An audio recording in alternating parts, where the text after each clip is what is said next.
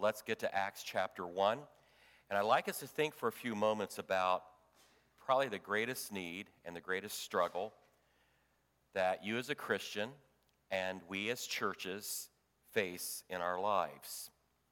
Just imagine trying to minister in a setting where your church faces all kinds of challenges. Now, I know that Calvary doesn't have that. But just imagine that your church is facing challenges due to government obstacles, religious factions that push on us and threaten our existence, the ongoing secularization of society that says, why is there a need for God? Well, actually, that does sound like us, doesn't it? But that's not who I'm talking about. I'm talking about the first century church. You know, Ecclesiastes, there's a statement there that says, there's nothing new under the sun. That's very true. And oftentimes, we, especially as 21st century Christians, like to act or assume as if this is the first time that anyone's ever had to deal with these types of things. That's not true. As a matter of fact, one of the best things we can do is to look to the early church through the pages of Scripture to understand how relevant, number one, the Word of God is, and secondly, how appropriate it is for us to learn from those who have gone before us in these types of situations. Because just like the church today, the early church faced all kinds of challenges that impacted ministry. We could spend a couple of hours just looking at all the proof texts for this, but let me just kind of summarize it for all of us here this morning. There was indeed government infringement upon the early church that threatened their religious liberty, if they even had any in the Roman culture, their religious expression because of the religious fanaticism, the sectarianism that threatened them. They were challenged by other groups that thought they were the only way, and therefore they were scrutinized and persecuted because of their belief in Jesus Christ, as we've just sung, their desires to honor and glorify Him. Even the fact that they would call Jesus Christ Lord was in great contrast and conflict to what was required during those Roman days, and that is the Caesars were known as the Lords. You called Caesar Lord, and these early Christians dared to call someone else their Lord. We don't understand a lot of the backdrop of that as we look at the Scriptures through 21st century eyes, that there was a time when it was demanded of you as a citizen that you called a human ruler Lord. And we kind of flippantly use the phrase, the Lord Jesus Christ, and think nothing of it. And yet, every time a tongue would seek to pronounce that in their culture, they were doing it at risk of being greatly persecuted, imprisoned, and even martyred for that statement alone, let alone the way that they lived their lives. There was this fanaticism that was just rampant in religion, caused the church to stand out, but often standing out in a polarizing way that meant that other cults, other groups had a greater prominence, and they too tended to try to push down on what the church was seeking to accomplish. And then the just secularization of society distorted the gospel in so many ways that the early church fathers, in experiencing this tidal wave of opposition and secularism and philosophical differences, constantly had to keep steering the church, the infant church, back to its foundational principles. And that's just within the first couple of years of the church's existence after the day of Pentecost. And so, yes, our times are challenging. Yes, our times are tough. Yes, it is important for us to appreciate the challenges as well as the opportunities that we have in our society. But don't for a moment think that this is some new phenomena that the church is just now finally experiencing. We need to understand and appreciate that in many ways, the fires of opposition are many times the things that God actually uses to stoke and to stir up the fires of spiritual passion within us. And that's part of my burden as we would open God's Word together this morning. So even though they faced this tidal wave as I've described it, there was something very unique about the early church that allowed the early church not just to survive, but thrive. And the byline of my message title this morning, based upon the power of a praying church, is this: here is why the infant church flourished when it actually should have floundered, because of everything that we've just described. And we could have taken a whole hour just to describe even more about the oppression and the opposition that they faced. So why is this so? Why is it that this young church, these fledgling believers gathering together in Jerusalem, and then as the church was spread into other parts of the world, why was it that even with the lack of resources, the lack of popularity, the lack of all the things that you and I take for granted as we gather here on a Sunday morning in August in 2021, why was it that they didn't fall, they didn't crumble, this phenomenon known as the church died off so that we wouldn't even be talking about it today? Why is it that they did not flounder, but they flourished? Well, we've already talked about it in this service this morning. The key dynamic that held them together is prayer. They prayed often, and most significantly, they prayed together. It's interesting that the very first New Testament book written, not by the chronological way that we look at it in our New Testament, but in terms of the time in which it is written, was written by one of the apostles named James. And as James talks to the church in Jerusalem in particular about the dynamics of walking with God by faith, and in his letter, he's challenging those early believers, hey, don't just talk about it, but live it out. You say you have faith without works. I want you to demonstrate your faith by your works. And this was not a work ethic salvation. We understand that. But what he's saying is, because of everything I've just described, it would be very easy for any believer in that context, and even in our day, to kind of crawl into a cocoon and just kind of live out our faith as secret agents. And frankly, that's what a lot of Christians try to do today. And there were some, obviously, because James rebukes them in his letter to say, don't do that. And I think he kind of saves the point, the application, the crescendo of his letter at the end, where he shares this. And he uses Elijah as the illustration in chapter 5. He says, the effective or effectual fervent prayer of righteous people, say it with me, avails much. It accomplishes much. Now, why would this apostle of the early church, of all the things that he could have said, and all the things that he did say in this letter, wait to the end and with the punctuation of exclamation say, if you don't just want to survive, but if you want to thrive in your own walk with God and as a church, here's what you need to understand. Take the example of Elijah, who's just a common guy like us. But he prayed, and God honored prayer. And James says to the church in Jerusalem, church, there's where we need to be. So we come to this book of Acts. It's obviously a very transitional book. It's a historic book of the New Testament, and it's a very foundational book for you and I as we seek to understand God's desire for us in our lives and in the ministry of a local church like Calvary Baptist Church. I was schooled on this book by a couple of key mentors in my early life. One, as a young Christian, just going to Christian college.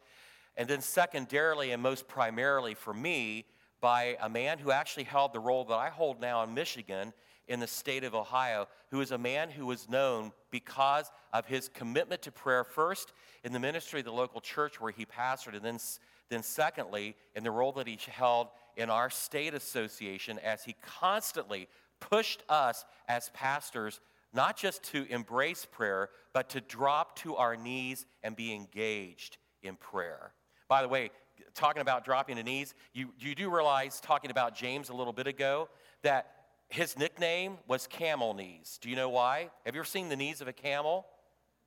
They're not very attractive. They're rather large. They've got they're just leathery. and they're like padding because camels drop to their knees to let the load, a person or what they're lading off, and that's how they rest. James was constantly on his knees in prayer, and his knees were not a sight to behold, except for the fact that it just showed this was a man who lived what he talked. He was a man of prayer. And so was the early church.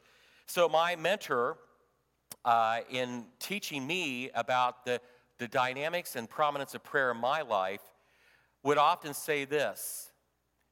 This book we call the book of Acts. The Acts, most of our Bibles would say the Acts of the Apostles. This book could actually be called the Acts of Prayer. Because as you trace the early church through the book of Acts and all the key players that are a part of establishing the church, they were people of prayer.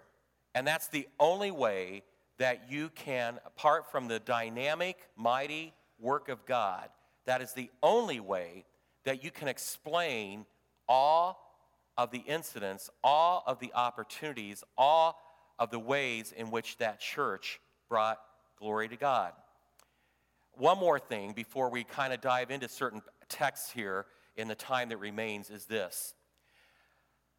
It's no accident that above and beyond anything else that the Word of God references, the most commonly discussed or illustrated topic in Scripture is prayer. Over 2,200 times, prayer is either referenced or demonstrated in the Bible. We sang from the book of prayer in Psalms earlier in this service, in worship. The book of Psalms is actually a prayer book. It's a hymn book. Hymns are vocal expressions of prayer and praise to God.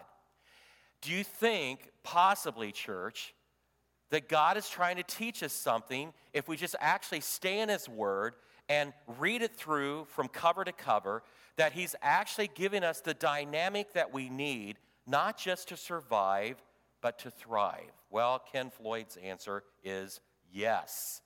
And I've experienced that in my own life, in my ministry, and as I go from church to church throughout our state and other parts of the country, I can tell you this. It's very evident to me that part of the hallmark of churches that are indeed very definitely thriving is the fact that they've made this a priority. And it's not just about prayer meeting. Frankly, we got to work on our prayer meetings. And I don't know, I can say this with all honesty without feeling like, I'm kind of snooping. I'm the camel putting my nose in your tent. I've kind of observed because I have no idea. So I'm just saying this naively, but I want to say it boldly. We have to be careful because most prayer meetings have become, over years of time, and I've been in many of them, they become organ recitals. You know what I'm talking about? Yeah.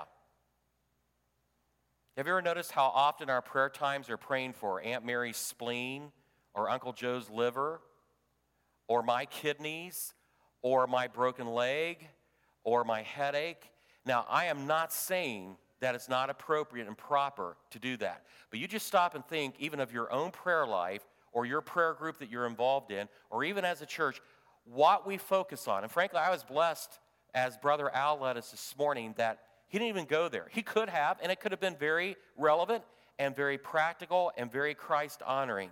But there's so much in our lives, so much in our ministries that we need to bring to God, not in an organ recital way and just feel like we tick through the list and then we've done our duty, but heartfelt prayer that honors God, that says, God, we don't have the perspective that we need, but we know you do. And so we're coming to you now for your guidance and your direction. So here we go, Acts chapter 1. Join me there just for a couple of verses. But as we think of the power of a praying church, it begins with what Jesus has shared in the gospel narratives, especially in the Gospel of John, chapters 13 through 17, where he's prepping the disciples who are going to be known very soon very quickly as the apostles. A disciple is a follower of Christ, someone who is being taught by Christ. An apostle is a different word, and it's very significant that certain select ones were called apostles. They are the sent out ones that are called to lead the early church as God births the church, to help the church know how to engage in gospel relationships in the communities where they will go. And here in Acts chapter 1, Jesus in John chapters 13 through 17, and Luke also, who is the author of this letter, of this historical book, has been noting it in his gospel.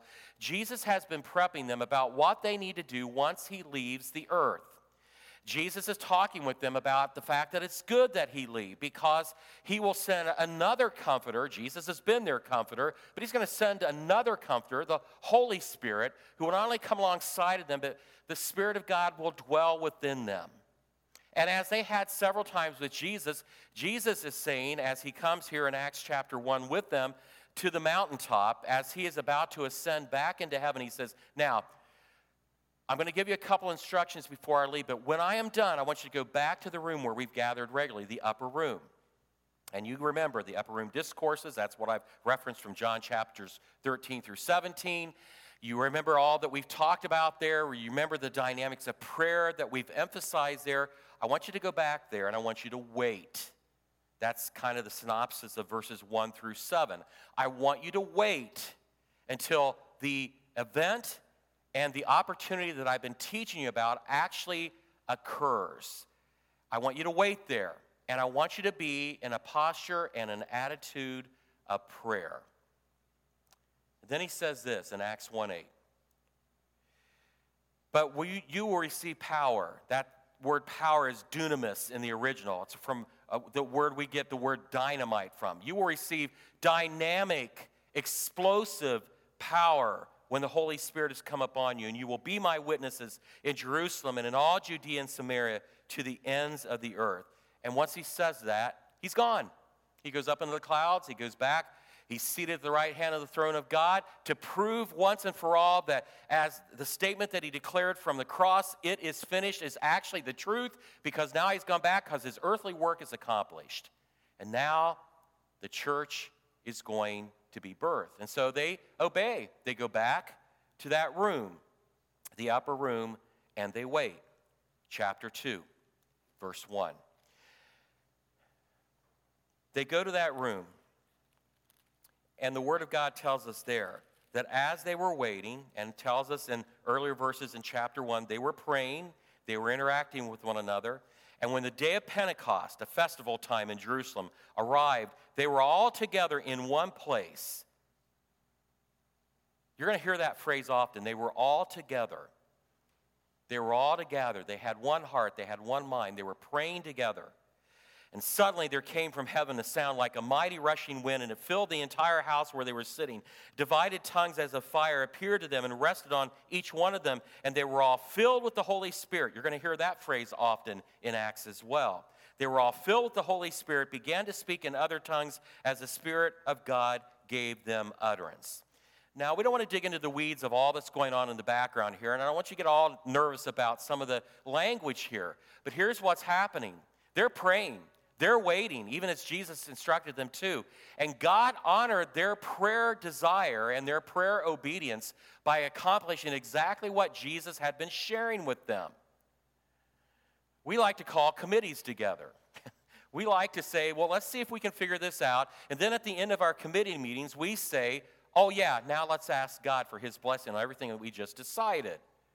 That's not the model that Christ has given us. You gather first. You are in a prayerful attitude. You're in a prayerful posture, by the way, not just for church things, but in your own personal life, in your family's life. That's the focus. That's the focal point.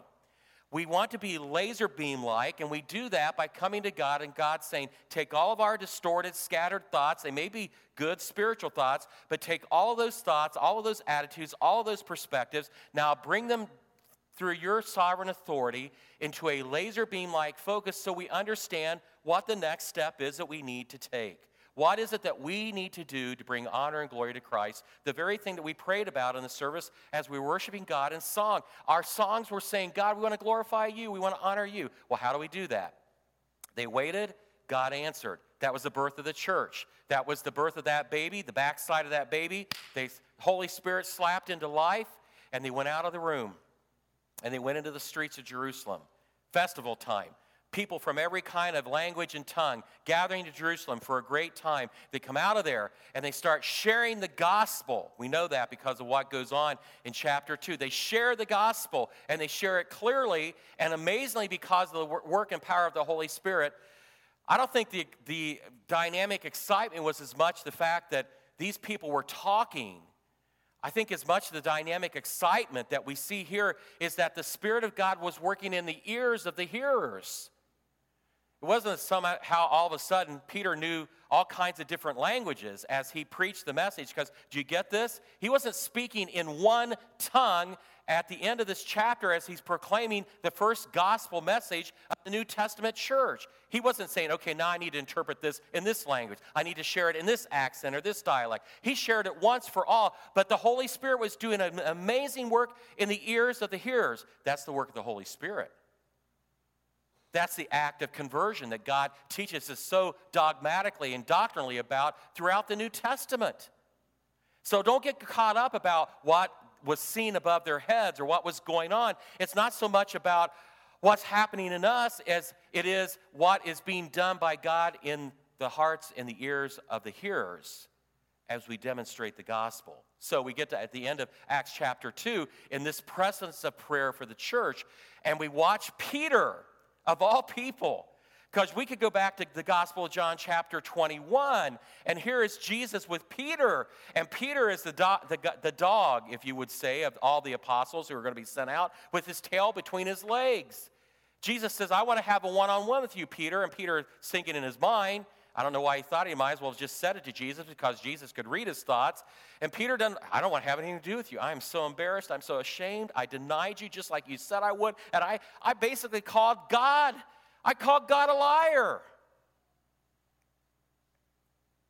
Jesus eyeballs Peter. Peter, look at me. Look at me, Peter. Don't be like a dog with your tail between. Look at me. Do you love me? Wow. What a question. Can you imagine Jesus is here right now, and he is sitting across from you, eyeball to eyeball, and he asks you, do you love me? Wow. You know you got to be honest. He already knows your heart. Peter answers honestly, Lord, you know I love you. And Jesus knew he did.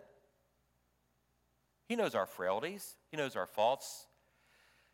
But he also knows the spiritual potential within us when we yield our hearts to God.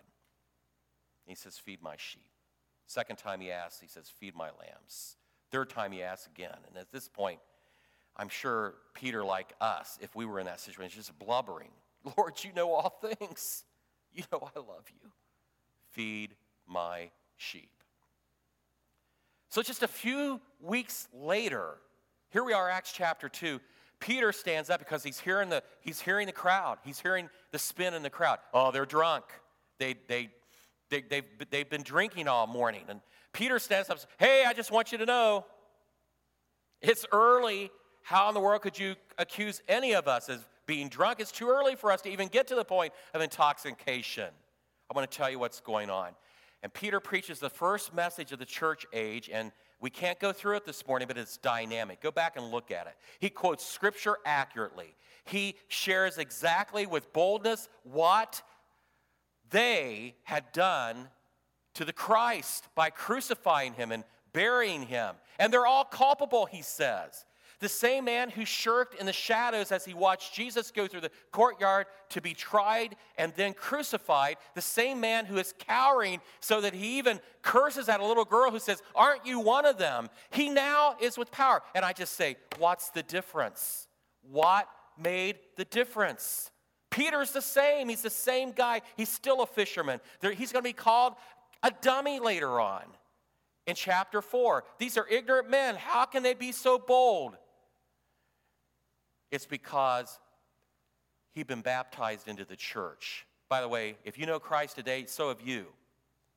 He has the Holy Spirit enabling him. By the way, every one of you who's claimed Jesus Christ as your Savior, so do you. So do we.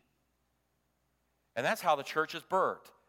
So that when you come to chapter 2, verse 42, look on with me. It says in verse 41, they received the word that Peter shared that day about Jesus. They were baptized, and there were added that day about 3,000 souls. And that's probably the way they did counting and census back in their day, was they usually counted the head of households. So 3,000 probably refers to head of households, and you always have to multiply that by at least 2.5. Thousands of people heard the message on the day of Pentecost, came to a saving knowledge of Christ, and here's what it says. They devoted themselves to the apostles' teaching, the fellowship, the breaking of bread, and the prayers. Those articles, those definite articles are important here. They had a focus, and here's their focus in the precedence of prayer in the local church. First of all, they were focused upon doctrine, the Word of God. Now, group, I'm looking out. And I see most of you with a paper copy of the Bible open right now. Some of you are using smartphones, and that's fine as long as you're not checking your Facebook or, whatever. But you're actually in the Word of God with me right now and with us. They didn't have a copy of the Scripture. New Testament wasn't even written yet. They were doing good as a church, a gathering of those believers, to have even one copy of the parchments at that point. They didn't break up and have the Bible studies and all the things that we have today. They didn't have curriculum. They couldn't go to a Christian bookstore. There were none. They couldn't go online and get anything. There was no internet. And even if there was an internet, they wouldn't have any resources. They couldn't go sit in comfortable seating in an auditorium with air conditioning in the summer and heat in the winter. They didn't have any buildings. Do you know at this point, they didn't even have a pastor. Now, don't take that to the bank and say, well, hey, we'll just go with what we got now. That's not the point. The point is this. Are you listening? They had Jesus Christ. They had the Holy Spirit. And they had prayer. And guess what? It was enough. It was enough for them later on to be described as a people who turned the world upside down for the glory of God. So here's my first application, and I didn't really put this in here, but it's just this. Quit sniveling. Quit doing the woe is me.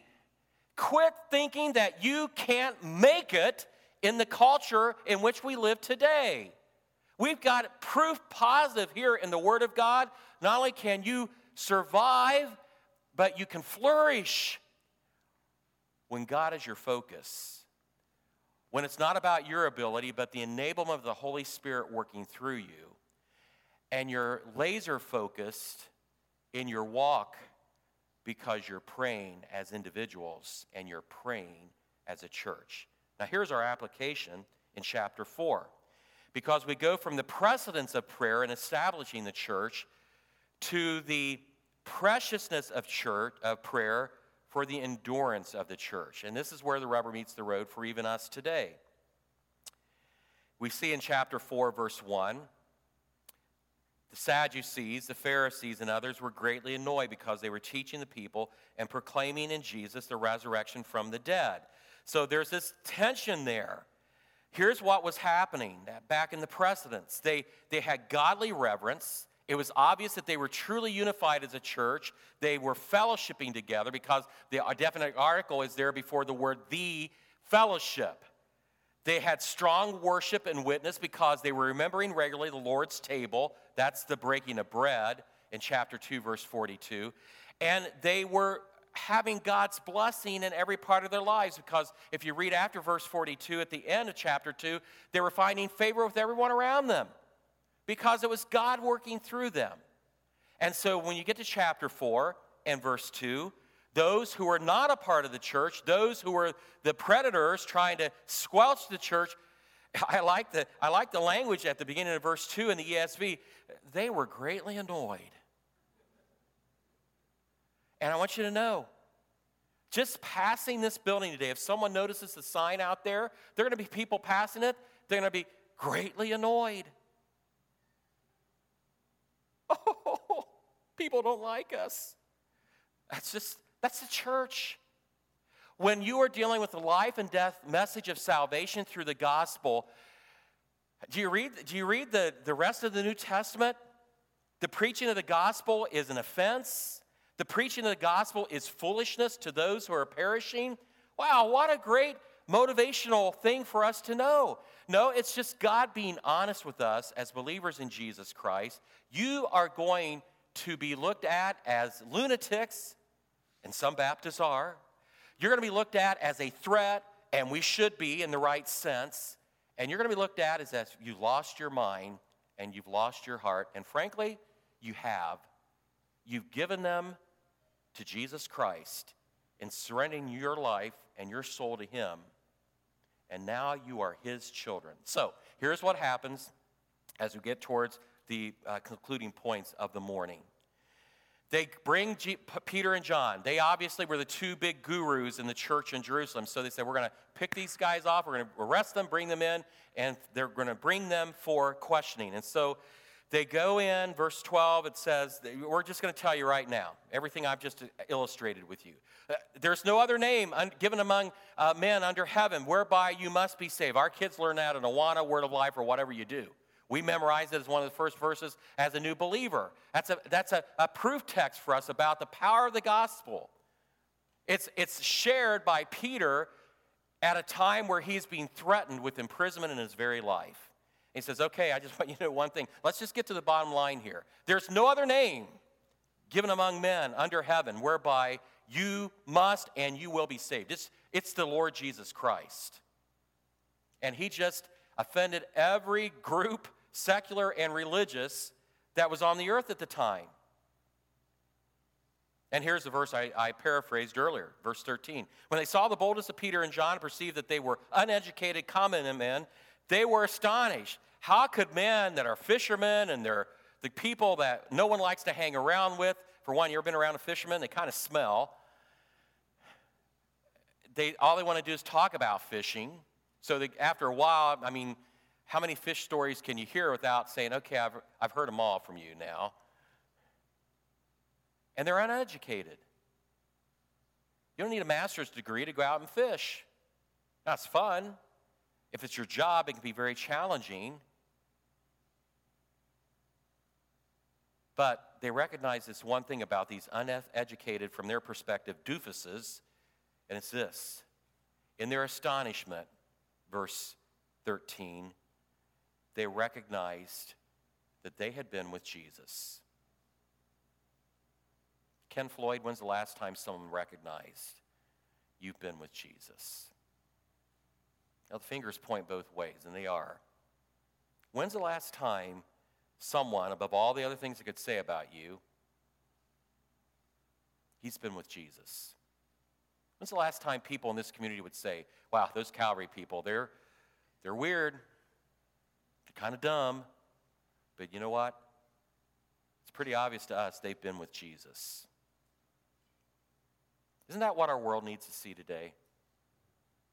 I mean, we can turn on the news and hear all the stuff going on, and we need to pray about it. Thank you, Al, for leading us to the throne to talk to a sovereign God about that. But we have to be careful that we don't allow even our perspective as believers in Christ to become secularized, politicized. That's what the threat of the early church was. It's a threat for us today. They've been with Jesus. That was enough. So they threaten him. They say, okay, here's the deal. You can talk about all you want to talk about, but just don't say the name Jesus in your proselytizing. And here's Peter again, the blathering idiot of just a few chapters before in the Gospels. He says, and it's actually saying Peter and John together, verse 19 say, whether it's right in the sight of God to listen to you rather than to God, you must judge For we cannot but speak of what we have seen and heard. Nice try, guys, but we're just going to keep talking about Jesus until we're blue in the face or we're in his presence, either because he's called us into his presence or you've killed us. We're going to talk. And they leave, and they go back, and they share with the church. There's no chapter and verse they can look up because they don't have Bibles. There's no curriculum or books that have been written about suffering and persecution that they could refer to. And so as Peter and John share with them, beginning in verse 23, said all that the chief priests and elders had said to them, when they heard it, guess what they did?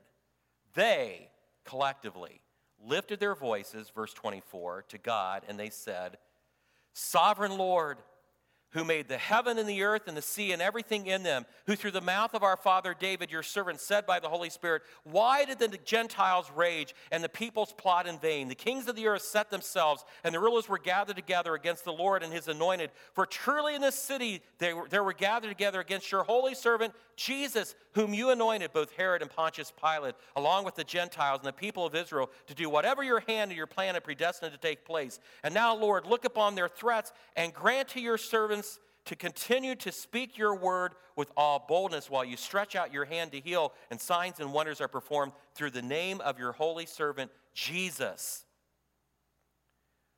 That's quite a prayer, isn't it? I have to admit, I've probably never prayed a prayer quite exactly like that in content. But it's quite a prayer. Now, let's just notice a couple of things here about the prayer. It's really important for us to remember this in our conversation here today. They were unified in their prayer. It was corporate. It was corporate prayer.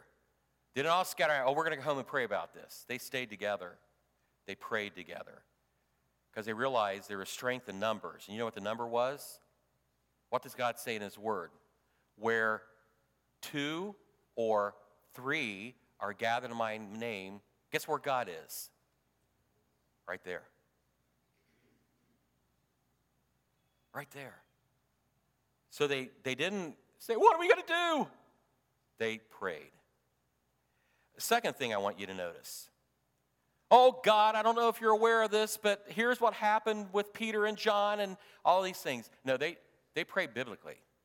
They went to the Word of God. And you know what I have found, and this is what my second mentor really forced me to understand, was that, Ken, you're not a reporter to God. You don't have to rehash every single thing. Now, if it's because it's doing a work in your heart and you need him to take care of some things, that's fine. But don't feel like you're God's secret agent or reporter and you're just going up and just spewing everything that God already knows and a lot more about that situation than you do. Because he not only knows your perspective on it, but he knows the other players who were there as well and their perspective on it. And he knows why he's allowed it to happen.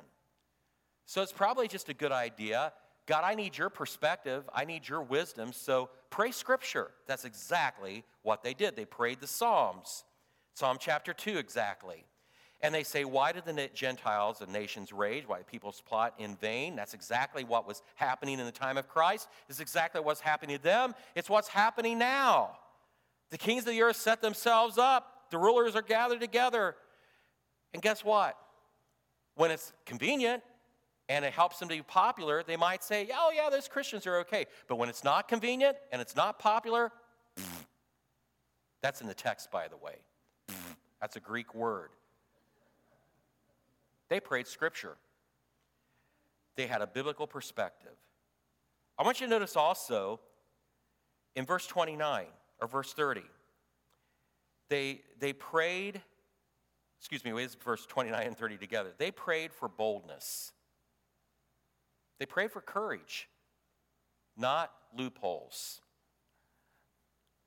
You know, I'd be getting on my smartphone or I'd be asking people around me, do you know a good Christian attorney? They keep threatening me with arrest. I need a good Christian attorney to help me work my way out of this mess. I've got freedoms. I've got rights. And it's not wrong to lean on those at times. But if that's the first thought that comes to our mind, if that's the first action that we take, again, it's a commentary on who and what we hold as the most important primary in our lives. They prayed, and they prayed with boldness. God, help us to be courageous. They prayed for courage, not loopholes. And at the end, it's just basically this. We don't know what's going to happen to us. We might die. They might come in and kill us all even while we're praying here. But God, however this turns out, whatever the situation, even if we're the players in it or not, our desire is for you to be glorified. What great prayer modeling they did for us today. Now, God responded, but not in the way they prayed. This is what I want you to notice as we close. Not in the way they prayed. What did they pray for? They prayed for courage, right? They prayed for boldness. Do you see, beginning in verse 31, what happens? When they had prayed, the place in which they were gathered together was shaken, and they were all filled with the Holy Spirit, continued to speak the word of God with boldness. So God did answer their prayer, right? They wanted boldness, they wanted courage. God answered. But guess what he did before? Filled them with the Holy Spirit. They thought all they needed to do was to be bold. But God knew if they were going to do something that is supernatural, that is spiritual, that is going to have eternal ramifications in it, they needed the enablement of the Holy Spirit. Ken, don't think you're going to pray and then go out there and in your own strength, in your own flesh, with your own intuition, with your own wisdom, with your own schooling, with your own training, be able to pull this off. You can't. So understand your absolute, total, utter reliance upon the Holy Spirit. That's what we need today. That's what we need as individuals, and that's what we need as a church.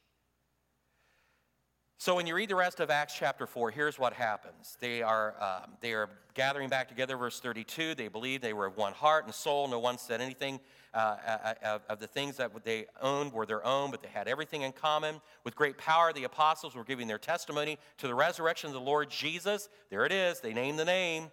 Great grace was upon them all. There was not a needy person among them, for as many as were owners of lands and houses sold them, brought the proceeds of what was sold, laid it at the apostles' feet, and it was distributed to everyone as they had need.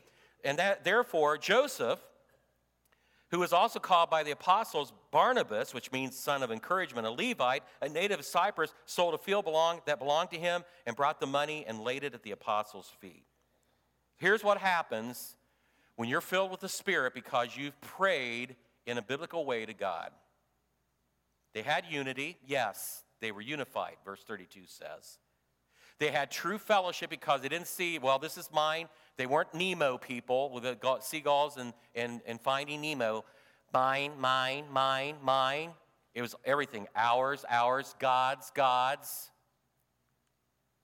There was empowered leadership with boldness. With courage, the apostles declared the Lord Jesus Christ. I hope you're praying about your pastoral staff and your next lead pastor. You should be praying for him now. Do you realize the best way to have a great pastor is not just to pray with him, but pray for him? And pray the very things that they prayed for in this prayer in Acts chapter 4. It emboldened the leadership because they prayed. There was abundant graciousness. They were sharing of their needs. There was a lack of need among them because they began to look at things spiritually. So the things they thought they needed, like the hottest model of whatever smartphone you use or computer or car or whatever, they realized that's not what's important. And so the perspective even of what a need is was redefined through the Holy Spirit. And lives were changed. Most people don't even know Barnabas by his other name, Joseph. But here's what the Spirit of God did in the heart of Barnabas, a man who was from Cyprus, a Levite. He was so generous, he was so filled with the Spirit in the way that he did things, that he no longer was called Joseph when they assembled. It was always, hey, Barnabas, because he's a son of encouragement. And so as I close here with you, I just want you to know the promise of prayer reeks with wonderful spiritual perfume throughout the whole New Testament, and it's based upon 4 observations that we need to take home with us and live in our lives today. First of all, prayer was a foundational priority in the church. I don't think we can say that about the Church of Jesus Christ in the world today for the most part, at least in the Western world. Prayer is way down on the priority scale and way down on the agenda list of Christians and churches in the world in which we live. Prayer was also a regular priority. It wasn't like, we have some churches, and I don't know what's going on here, but people get all bound up in knots when we talk about doing something with prayer meeting, which frankly is not really prayer meeting. A lot of it's a bunch of Bible study and then a couple minutes of prayer, or if it is prayer the whole time, a lot of times it's basically an organ recital. We need to rethink the fact that prayer should permeate every part of our lives and every aspect of our ministries. We should be praying more in services like this. We should be praying more every day of the week. We should be gathering for special times of prayer. That's why God blessed our ministry in Grand Rapids so strongly, because it wasn't me. I taught principles, but it was other people in the church that said, let us become a house of prayer. And it's a daily discipline. If you put your foot off the pedal, it slides. And I've seen that in my own life, in my own churches, and in churches in general. It was a regular priority. It was a leadership priority. The apostles had to be at the forefront of that. And so if you're a spiritual leader here, you need to make that a priority in your own life, and you need to live it out and express it in the way in which you help lead this church. It's a shared priority. So don't you be just nodding your head when I talk about the leaders. Every single one of us here, every one of hearing this message, all of us in the Church of Jesus Christ on this globe today need to share this priority, because it is the way in which churches who flounder, or should at least, will flourish. Because it's all about God. It's all about His glory. It's all about His work in and through us. So let us pray.